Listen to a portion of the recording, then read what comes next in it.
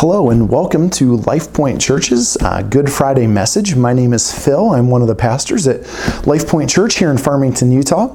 Love that we have you online. Obviously, with the COVID virus, things are a little bit different. We'd love to be meeting in person, but right now it's amazing the technology that God has given us in order to be able to do things like this. So welcome. Well, as I mentioned, today is Good Friday, and if you're like me, Good Friday is something that actually, kind of happens every Friday. I love Fridays. I also like Saturdays and Sundays as well. But one of my favorite kind of mantras is there's no such thing as a bad weekend, or there's no such thing as a bad Friday. But today, this Good Friday is a different Friday. It's a special Friday.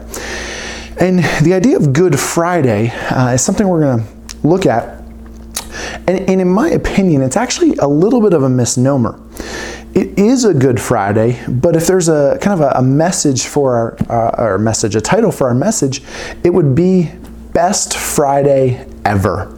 Because I think that the Good Friday celebration that we are celebrating is actually a celebration not just of a Good Friday, but truly of the best Friday that ever has happened in the history of mankind. This Good Friday, this Best Friday, centers around a historical figure. His name is Jesus. This Passion season, or this Easter season, which we celebrate today, we celebrate Easter Sunday, is a celebration of Jesus. It's not just a time where we open Easter eggs, which, hey, that's fun, but it's a celebration of who Jesus is and what he did. You see, Jesus is different. He is different than anybody else who has ever lived the earth. Roughly 2,000 years ago, Jesus did live. He lived in Israel. But I mentioned he is different. You see, his birth was foretold in the Old Testament hundreds of years before he was actually born. That's pretty different.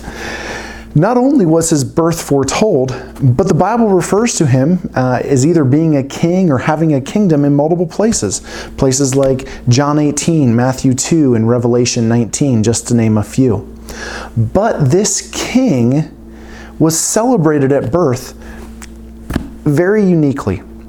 Luke 2 tells us that when Jesus came, rather than coming with all kinds of fanfare like a king or a prince usually would, no, he had a little bit of fanfare, and that fanfare was angels from heaven that came down and sang praises to him and worshiped him and told shepherds in the field about him. Lowly shepherds. Shepherds weren't the top part of society. In fact, they were some of the bottom. And yet that is who God chose to reveal that his son had come to earth. Jesus was unique.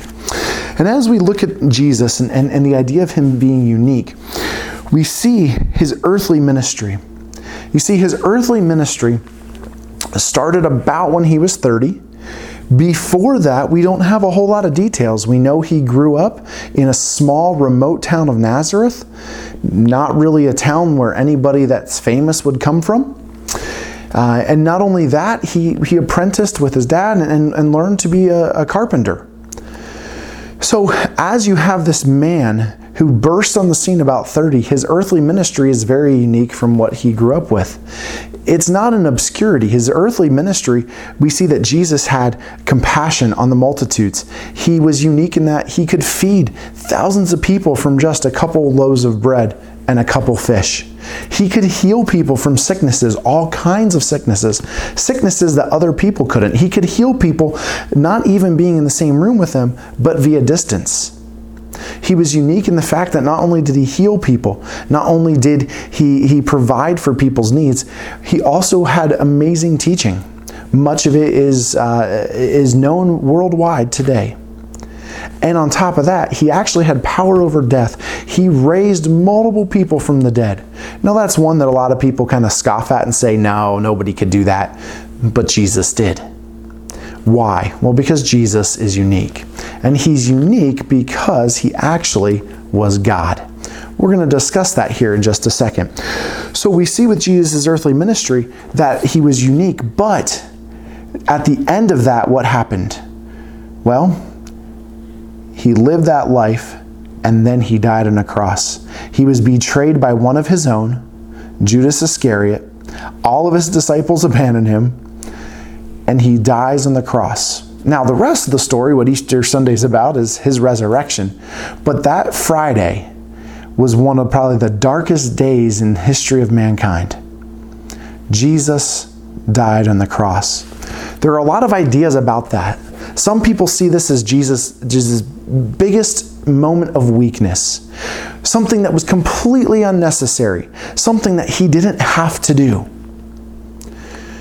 Well, my friends, that's not correct. As we'll see this morning, the cross was absolutely necessary. There's a lot of places we could go for this, but this morning, if you have your Bible, I want you to turn in the book of Isaiah in the Old Testament to chapter 53. We're going to look at a couple verses at the end of chapter 52, and then go all the way through verse 53 this morning and see what it says about Jesus. This passage was written hundreds of years before Jesus came. In fact, some people have tried to find somebody else who could fit this, but there is nobody else who has ever lived or who will ever live that could fit these verses better than Jesus. They are written about him. So, I'm going to read these verses and then we're going to walk through them real quick and see exactly what God says about. Chapter 52, verse 13 says, "Behold, my servant shall act wisely. He shall be high and lifted up and shall be exalted.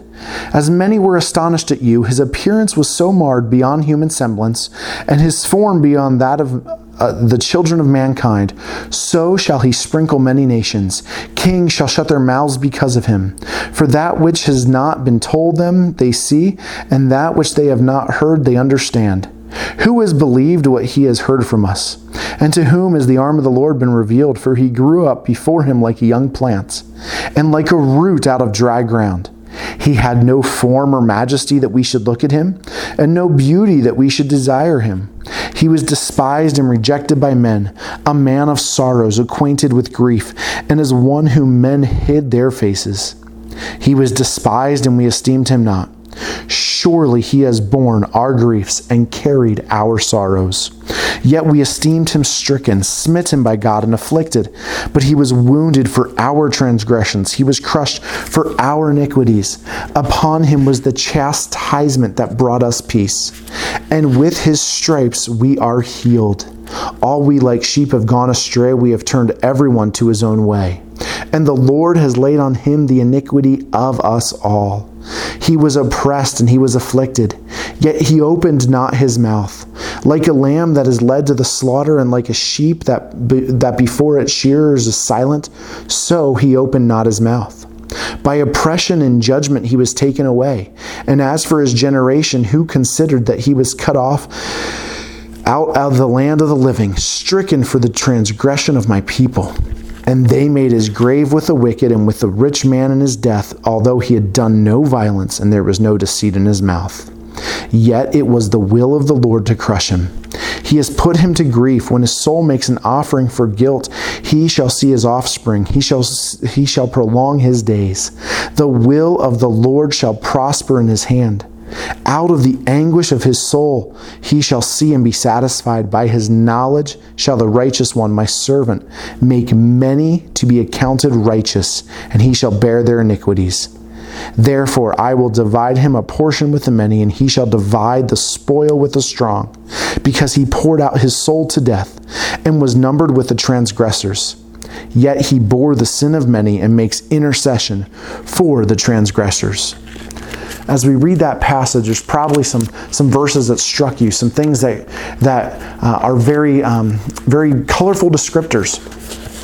And what I want to do for the next couple minutes is just kind of walk through a couple things and point out and highlight some things that make this celebration of this Friday, the Friday on which Jesus died on the cross, not just a good Friday, but truly the best Friday ever. So the first thing that we want to see here is we're introduced in verse 13 to this servant.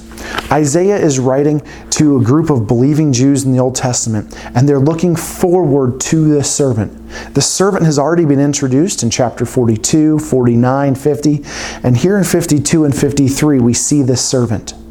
Now, this servant, to give you a spoiler, It's Jesus. As we read the rest of the passage, it's pretty clear who is the one who takes iniquity and sin.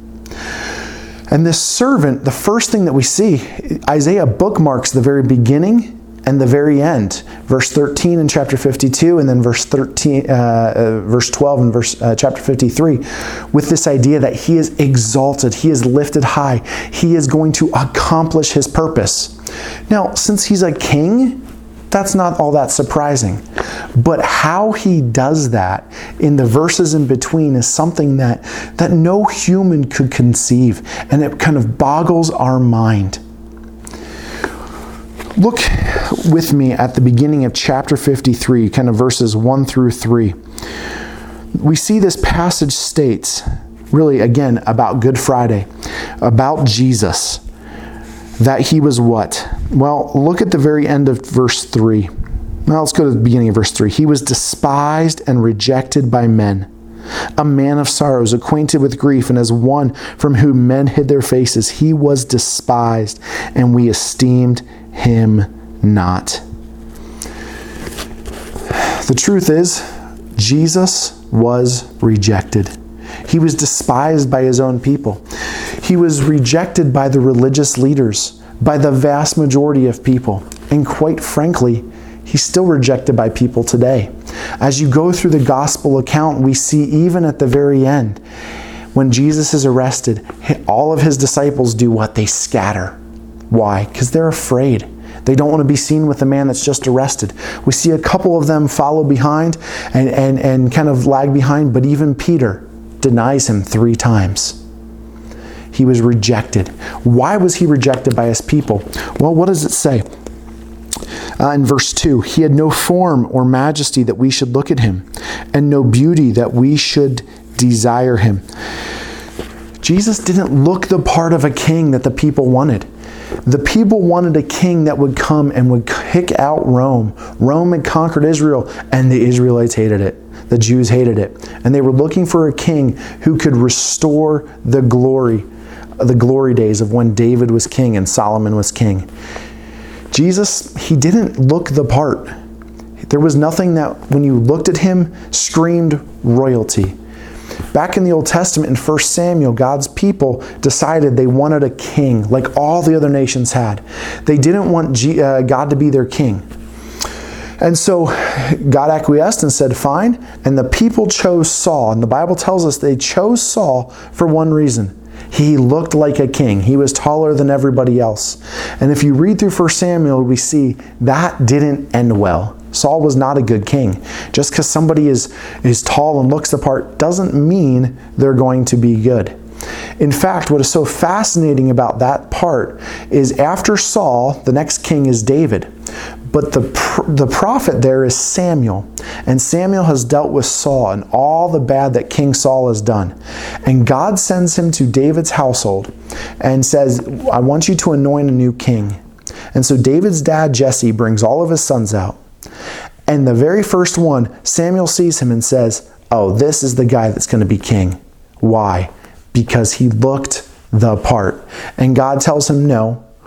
Man looks in the outward appearance, but God looks at the heart. Jesus had a pure heart. Jesus was different, but the people rejected him because he didn't look like a king. In fact, from what the Bible says, it seems like he just looked like a normal guy. He was just a regular dude. And that's not what the people wanted. They rejected him. Next thing that we see is that in verses 4 through 6, next thing about Jesus, it says, surely he has borne our griefs, he carried our sorrows. He was wounded for our transgressions. He was crushed for our iniquities. Upon him was the chastisement that brought us peace. With his stripes we are healed. And then down the end of verse 6, the Lord has laid on him the iniquity of us all. Not only was Jesus rejected and despised, but Jesus did something that was phenomenal and fantastic for us. Not so much for him physically as a human, but it was that he carried our sins. And my friends, that is what Good Friday is all about. that Jesus carried our sins, that he bore our iniquities, that he carried our sorrows.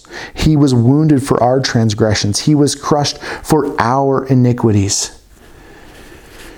Jesus did that. Why? Because he loves you. Because he loves me. That's why. What happened to Jesus because he carried our sins?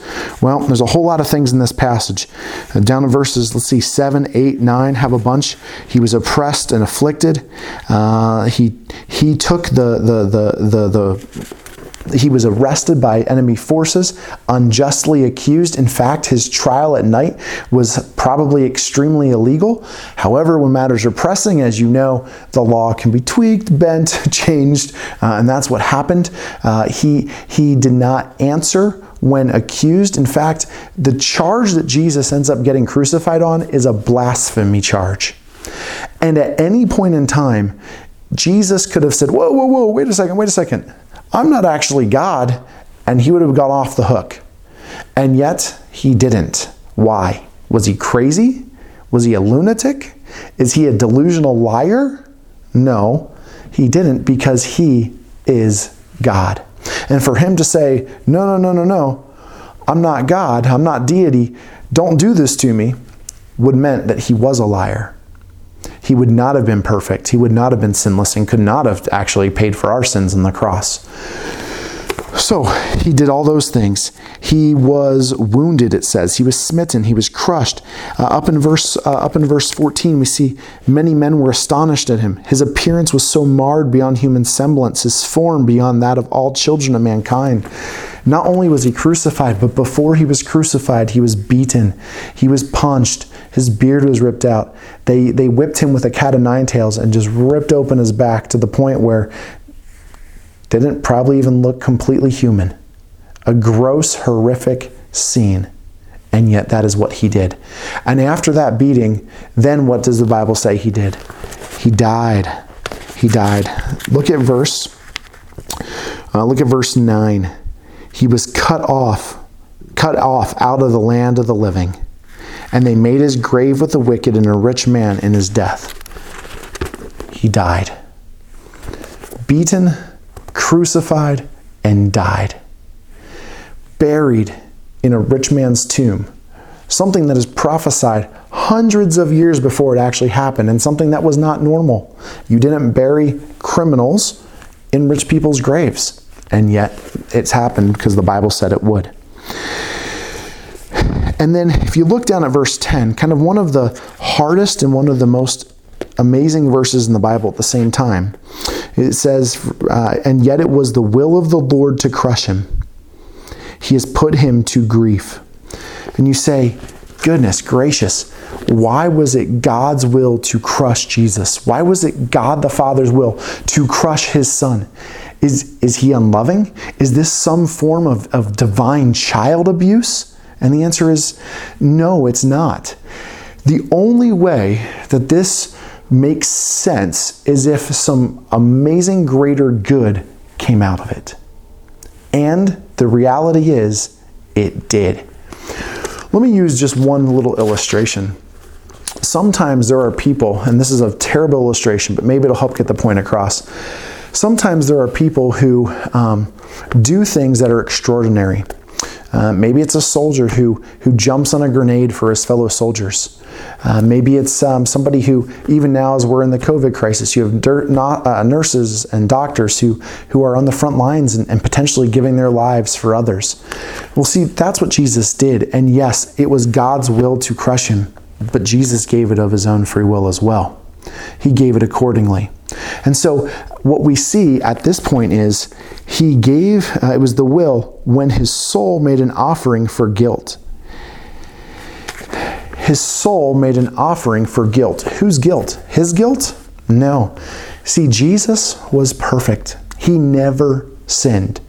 I know that's incredible, maybe unbelievable when we look at our own lives. We look at every white lie we've told. Every time we saw the speed limit say speed limit 70 and we pumped it to 75 or 80.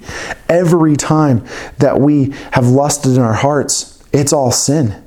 Every one of us has sinned. Exponentially, Jesus never did. And that is why he could be this guilt offering. Back in chapter 52, verse 15, it says, "So shall he, the servant, Jesus, sprinkle many nations." In the Old Testament, God set up a sacrificial system. This sacrificial system temporarily took away the people's sins. They would take an innocent lamb, they would slaughter it, and take the blood and sprinkle it on the mercy seat. Jesus is the permanent fixture of that. Jesus was the ultimate guilt sacrifice, to where when he died on that cross and took all of the sin, all of our wickedness, all of our iniquities, as the Bible says, on himself, he became that guilt offering, to where when God looks at people, when God looks at saved individuals, he doesn't see their sin, but he sees Jesus's righteousness.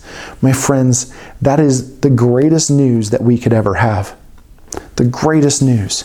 And that really kind of segues us into kind of this idea of, so what for us? What does Jesus's taking our sin, going through all of this, what does this result for us? Well, let's look at a couple things that this passage says. Verse 5 tells us that we can have peace with God.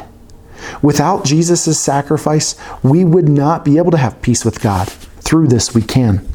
Verse 4 tells us that he took our grief. He carried our sorrows. He took our iniquity. He placed it on himself. My iniquity isn't my own anymore. Jesus took it.